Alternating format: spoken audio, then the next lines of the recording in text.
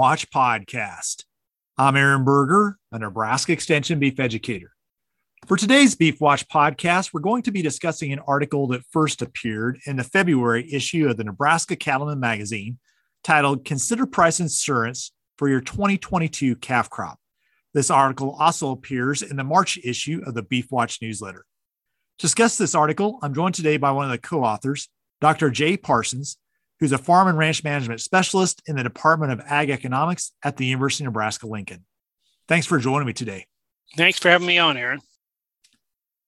Well, as we have this conversation today, we're actually sitting here on March 1st, and the markets are experiencing tremendous volatility based on Russia's invasion of the Ukraine.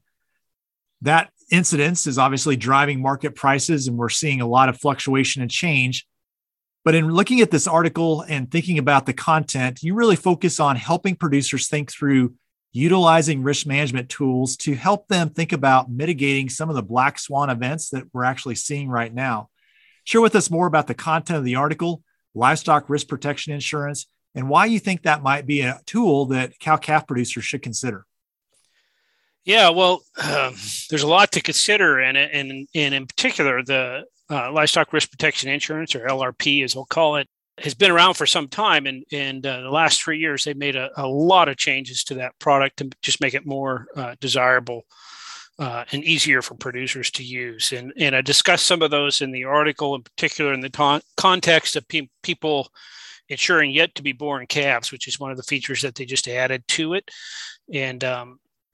So that's certainly something to consider, whereas before you had to wait till the calves were born and, by the time you got them on the ground and started looking at the product, maybe a lot of the volatility had gone away or whatnot, and opportunities weren't quite there to price into it. But now a producer, knowing roughly what their calf crop is going to be in terms of numbers, can go in and take out insurance ahead of time. And at the time I wrote the article back then, you were looking in the $190 range for 50-50 mix steers and heifers, which is what the unborn calf product would have been. It was priced at is basically a 50-50 mix on it. So that was pretty appealing at the time, and certainly could have been used to lock in a pretty good floor on the national marketplace there. One of the things that in my mind really has changed this LRP in terms of making it more attractive is the subsidy level. 3-4 years ago, I think we were looking at a 12% subsidy. Now the minimum subsidy is 35% if you insure at the 95 to 100% level, 40 at the 90, 95, and it just goes up from there. This is, in my mind, a game changer as we look at LRP from my perspective in terms of making it more affordable. Yeah, and it was 13% to be exact, and it stayed at that for 15 plus years. I mean, they didn't budget at all, and then people started asking questions about 3 or 4 years ago, how can we get more producers to participate in that? And of course, everybody pointed at that, right out of the gate, because we see crop insurance subsidized up in that 50% range. So they started off with small adjustments. I think the first adjustment made the range from 20 to 35, and then it went up to 25 to 35. And now, like you said, the minimum is 35%. And it goes as high as 55%, although that would be if you were only insuring 70 to 80% of price, and we don't often see those prices offered. But the other thing of note there, Aaron, is that new and beginning producers qualify for an additional 10% subsidy. And so if you're a young producer just getting into the cow-calf business or cattle business in general, and are looking at this product and you have less than 10 years of experience, following Schedule F, you can add another 10% subsidy to that. So that can make it pretty darn affordable. And in fact, our numbers show that it's more affordable than doing a put option on the Board of Trade. And I know you've mentioned, we've had conversations on this too, about moving the premium due date to the end of the period. And that's another big game changer, especially for a young producer, that doesn't have a lot of cash lying around.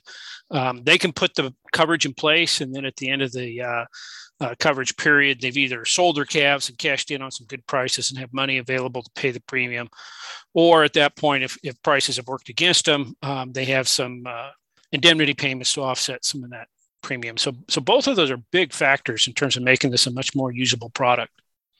Jay, in the article, you give a couple examples of last year and the year before in terms of how would this product have worked. Walk through us a little bit, some of the strategy you thought about in looking at those examples, and how might a producer look at that and think about how might this apply to me?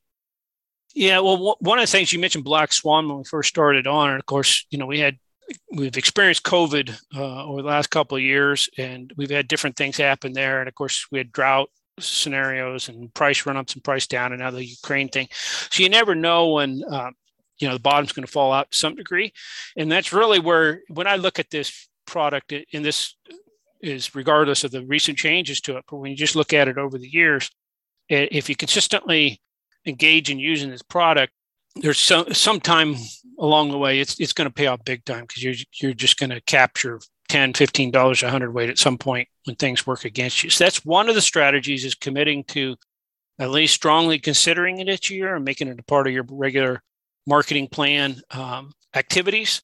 And then also there's strategies in terms of what level you insure at. And just to be completely honest, most people do insure at the highest level because they think of it as locking in a price and wanting to get the best price they can and so on. But there's also a strategy that people might want to consider, which would be looking at the cheaper coverage at a lower price just to insure against a black swan event. And of course, in that case, you think that, prices are probably going to stay roughly where they're at, maybe move to the upside, and you want to participate in that upside at a low cost. But just in case there is a big issue that comes into play, that the bottom falls out of it, that you have some floor in there to at least cover your cost of production and carry you forward from a cash flow standpoint. And so you mentioned the subsidy breaks there. 95 to 100% is one break, 90 to 95%, 85 to 90%. So those 5% increments in terms of the subsidies going up. And that's another thing to consider. If I drop below 95% and say insure 94.7%, you get another 5% of your premium covered by a subsidy there. So sometimes that makes sense in terms of going to the lower rates, but maybe not going all the way down to 92% or something like that. That you got to be conscious of those breaks where the subsidy levels change. As we look at insurance, I think sometimes, and we've talked about this many times, Jay, we think about insurance and we're almost disappointed if we don't use it. That's not the point of the insurance. The point of the insurance is to protect against a loss. And, I think for me, as I look at these insurance tools, you might look at this and say, well, I don't know that over the long term, I'm going to make a lot more money using insurance. But what it does, especially if you're a producer who's using borrowed money, it really protects you from some of those steep drops. So overall, if you had super deep pockets and you could weather the price variability, maybe the tool doesn't fit you. But if you're in a situation where you're leveraged or you're using some borrowed money, having that protection really, I think, helps you know you can weather some hard times and get through it. Yeah, for sure. And, in general, I would say, the cheapest insurance is self-insurance, which is what you alluded to, which is basically having the financial wherewithal to withstand those shocks. And I would definitely say that, back when we had a 13% subsidy on LRP, that is probably better off to, build yourself a cushion and come up with some strategies to self-absorb those tools or those issues in the marketplace once in a while, right? Because there's other ways that you can control risk besides doing an insurance product, certainly with savvy marketing and locking in some contracts and stuff. But with these high subsidy levels, it really makes it more affordable. And as we've talked about, when things go south and you have something like this that pays off, you're very grateful for it. But you certainly don't want to be collecting insurance year in and year out. That means things are moving in the wrong direction for you overall, and it's probably not good for your business. So the nice thing about LRP in particular, as opposed to just perhaps locking in a contract price, is that you do have the ability to participate in the upside when prices go up. Your max that you're going to end up having to pay in for this protection is that premium, the producer premium level. And then like we said, when it does pay off because markets drop, it generally is going to pay for itself for 2 or 3 years just with that one event. Jay, if producers aren't familiar with livestock risk protection insurance and would like to go find a resource to help them get more educated, what would you recommend?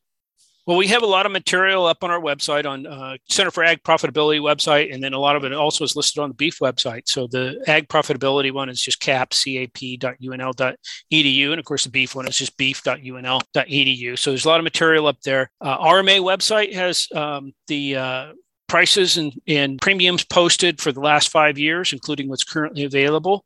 And so that's rma.usda.gov, and you go up and look under tools, and you'll find the livestock policies will be one of the links that pops up.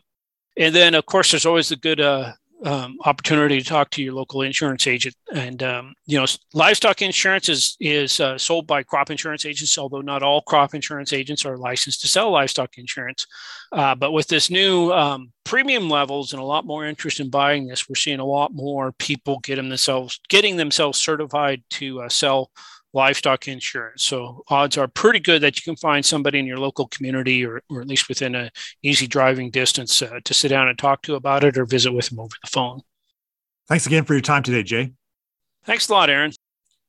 For more information on the topic that was discussed in today's Beef Watch podcast, I would encourage you to visit the beef.unl.edu website. At the website, you can find this article. Again, the title of the article, Consider Price Insurance for Your 2022 Calf Crop.